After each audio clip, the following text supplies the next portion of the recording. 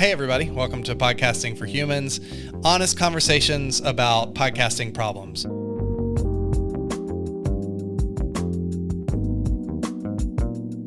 Every week on Podcasting for Humans, a different podcaster brings a podcast problem, struggle, or doubt to the table, and we process it together.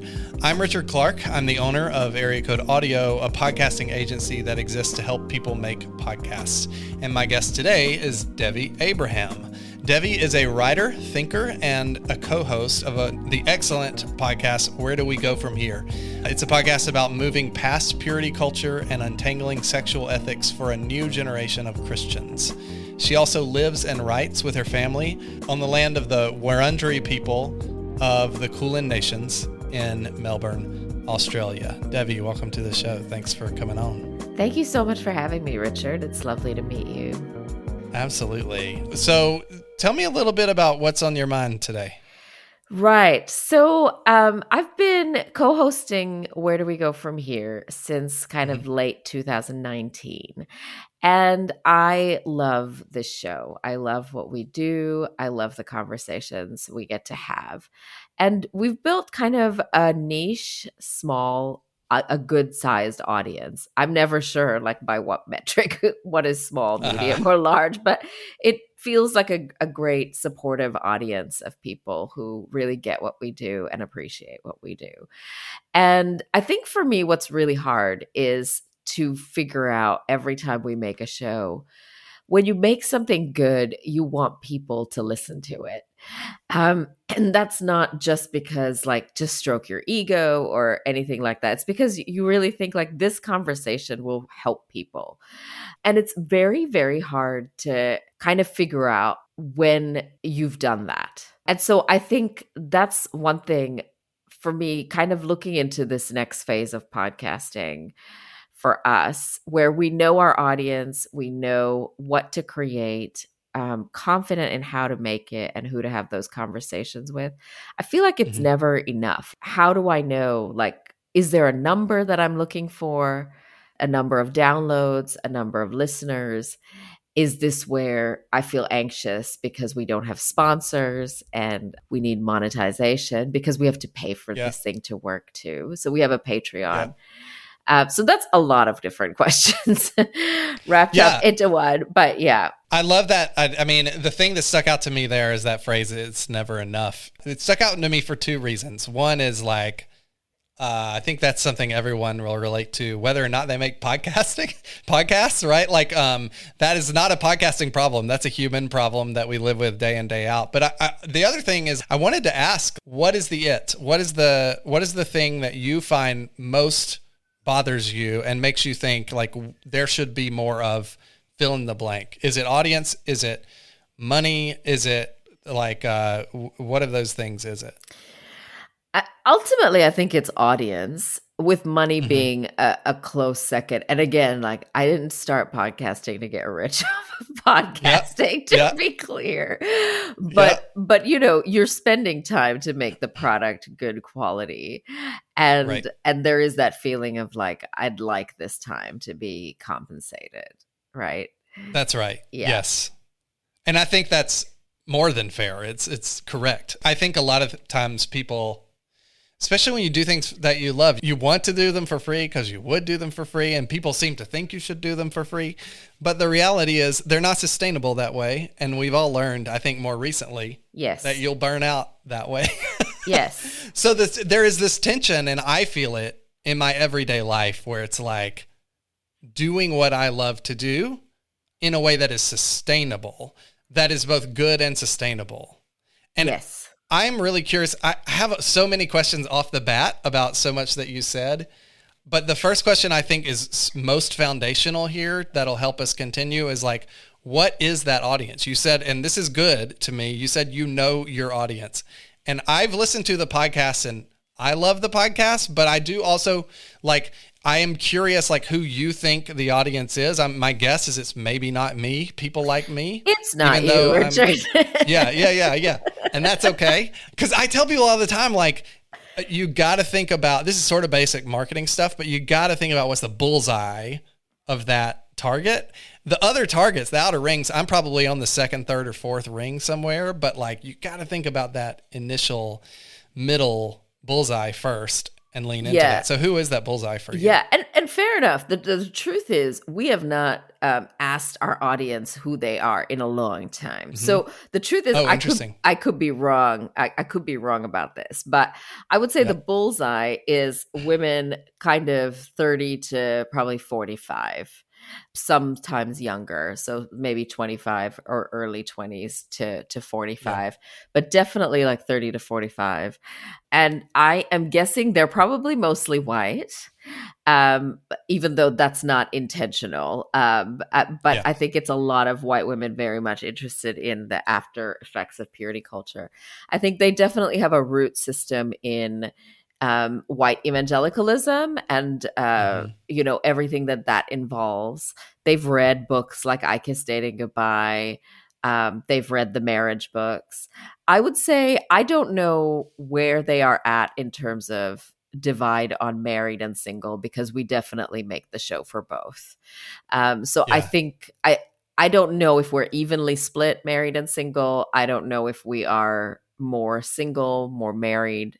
I'm not sure, but it's a woman who is very tired of what she has been told her whole life.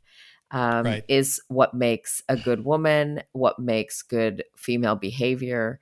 She finds it quite empty, the promises of purity culture, and she's really found that it doesn't work. Some of them are parenting and thinking about how to not screw it up with their kids. Some of them have left the church altogether in part because of purity culture. And some of them are very much in the church and still evangelical, still even conservative in their theology. I'm not sure actually where our audience is in terms of like the big questions that evangelicals have about sexuality, which I don't think are the right questions, but these are the big questions, right? Like, what do we believe about premarital sex and how are we going to live?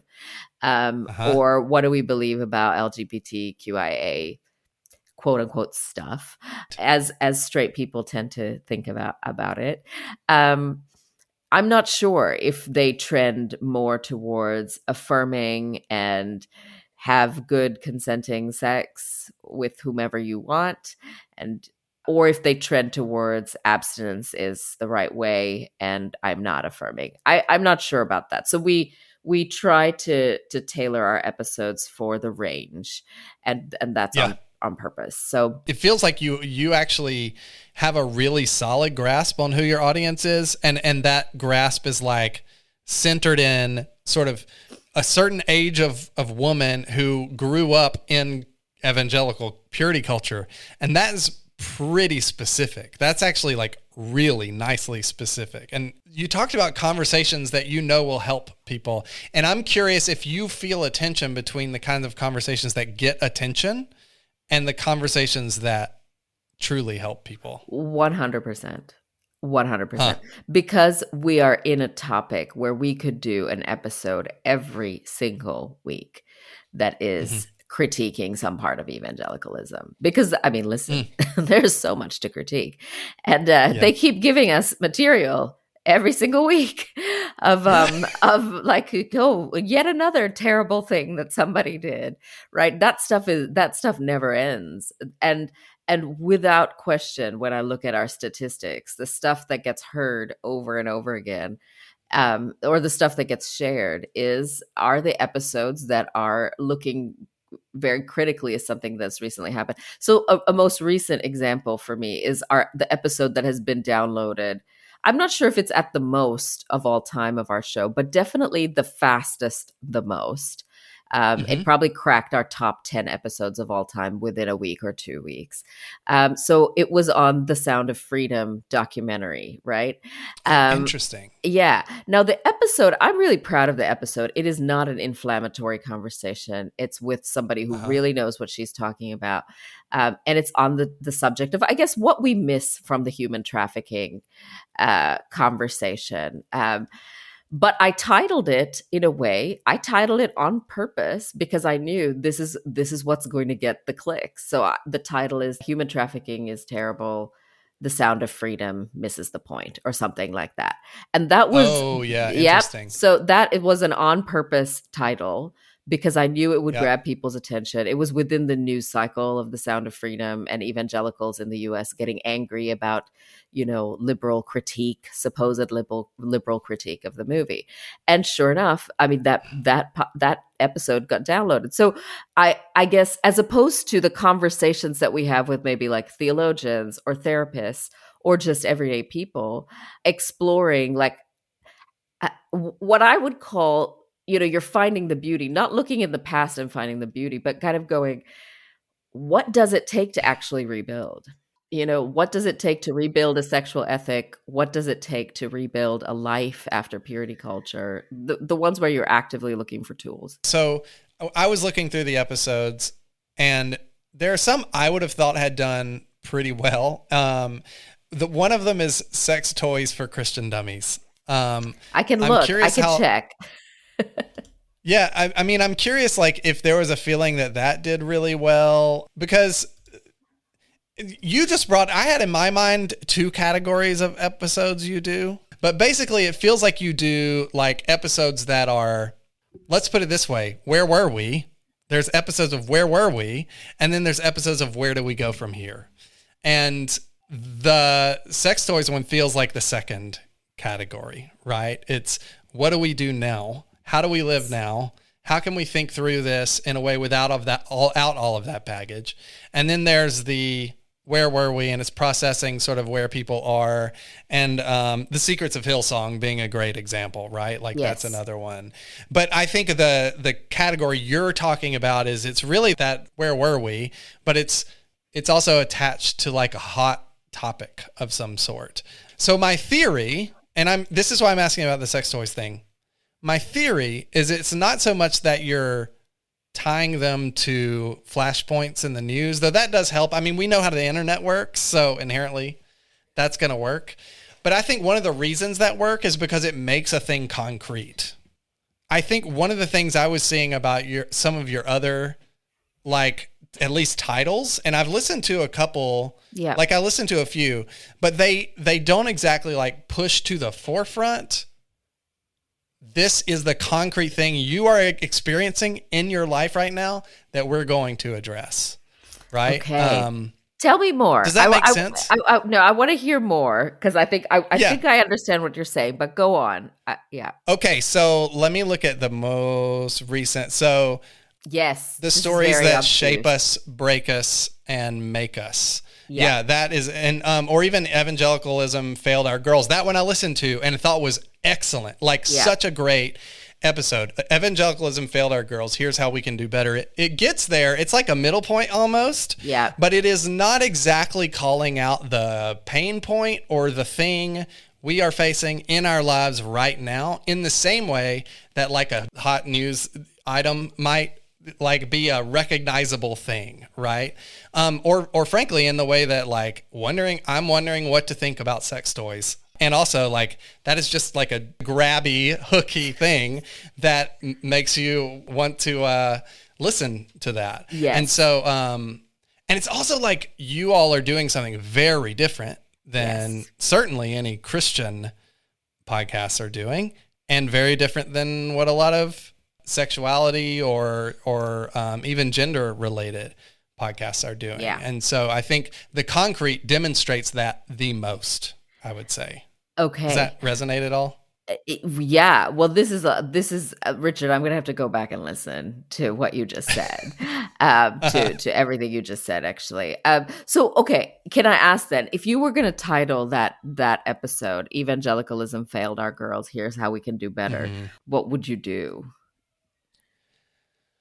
Ooh, okay. So I wish I would think about it for a while and I would come up with something. That's the answer. But there were so many like really striking statistics. There was like the 64% number or something in that episode that was about like, what was that number referring to? But I just remember it being like shocking to me and applying, it felt like, to my life or the people around me. Their life. So maybe it was about modesty. Like if they heard something about modesty teaching, then 64% later I don't remember. They're like experience abusive relationships or something. Yeah. We should not guess, but basically it was something striking like that. And I think the idea, it also like this idea that you are more, having heard that teaching, you are more likely to end up in sort of marriages that you are not wanting to actually be in. Yeah. Those are things people live through and like are still processing and still trying to think through. And it applies directly to them. So this phrase, "our girls," I think can feel a little abstract. I don't know. Maybe I'm a different person than some audiences, but like, I think that started to hit home for me as a person with a daughter, not to mention a wife, right? But like, to people who are living that stuff out, I think it would resonate with them as well. Like those situations they may actually be in. I think. So a title like 67% of something. Or even maybe ignoring the stat and just say why so many who are in purity culture are in failed marriages or something like that, or in struggling marriages. How purity culture makes marriage harder. Yep. Things like that. Yep. You know, okay. I'm really not directly answering your question, but this is a roundabout way of like sort of getting at, you really raise this question of, what kind of conversations will help people? Mm-hmm. My guess is that Sound of Freedom episode really helped people because you probably knew what you really wanted to talk about and you used it to talk about that, right? Yeah, no, I think you're right. That is a conversation with this particular person, with Lauren Pinkston, that I had wanted to have on the idea of basically, I think the thing for me is we have a lot of righteous anger about this big sort of sexualized topic. But the reality is our lives, we employ trafficked people every day because of our consumption choices. And we don't seem to care about that. That's kind of the heart of why I think it's practical. Same thing. Yeah. And to me, the tie-in for purity cultures, we talk a lot about, like, we were always told about modesty, never about who makes your clothes. And so, like, you're wearing modest clothing that employs a slave to create that clothing. Is God pleased with that? And, you know, I think that's kind of, for me, that was my personal little thing. But I think the reality is that people, when something is happening in the news, when there's a big touch point, people want to hear other people talking about it. And sometimes we can't talk about those, we can't have those conversations in real life. And so that's one kind of episode, I guess, that I've realized is really important for us to do, is to be the people talking about it so that people can have that conversation through somebody else, if that makes sense. Yes. When I was listening to your podcast, all I could think is people don't have these conversations with their friends, really. People are not able to fully, vulnerably, truthfully have these conversations with the people they are closest to in their lives, including their spouses. And that is both a travesty, a tragedy. It's also a huge opportunity for a podcast like this. And I think it makes it so important, right? It is such an important thing for a podcast like this. You talked about, you don't know whether, you know, your audience is big, small, medium. I think the question I have is like, what would give you contentment in doing this? Like, not to put you on the spot, but like, what is the thing that would make you feel like this is enough? And I think I'm kind of answering that in three categories. One is audience, like number. One is audience reaction, and one is sustainability. I'm not exactly asking you to tell me those numbers, like what would make it work, but I would love for you to talk a little bit about what generally that would feel like. Yeah, I have no idea, actually, in terms of the number. So probably a number that trends towards growth, so improvement, which we have. That is what has happened to our show. But I think ultimately, and this is where, Richard, the business marketing side is a little like complicated, right? Yep. Do people just start emailing me to say, can we run ads on your show?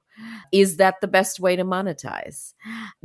I guess it's a sense to which, like, the podcast can pay for itself. And Yeah, I think that is the sign to me, maybe that the audience size is sufficient. I would say the other thing probably is that we are influencing the conversation on the subject. I think, and I'm not Mm-hmm. sure how to know that, but that's a big one for me. And in a lot of ways, I feel like I do already have that, because we get the emails from listeners or the DMs or whatever that goes, this really influenced, blah, blah, blah. Or I wish I had had this, 5 years ago, and this would have kept me out of that relationship or whatever, or that church.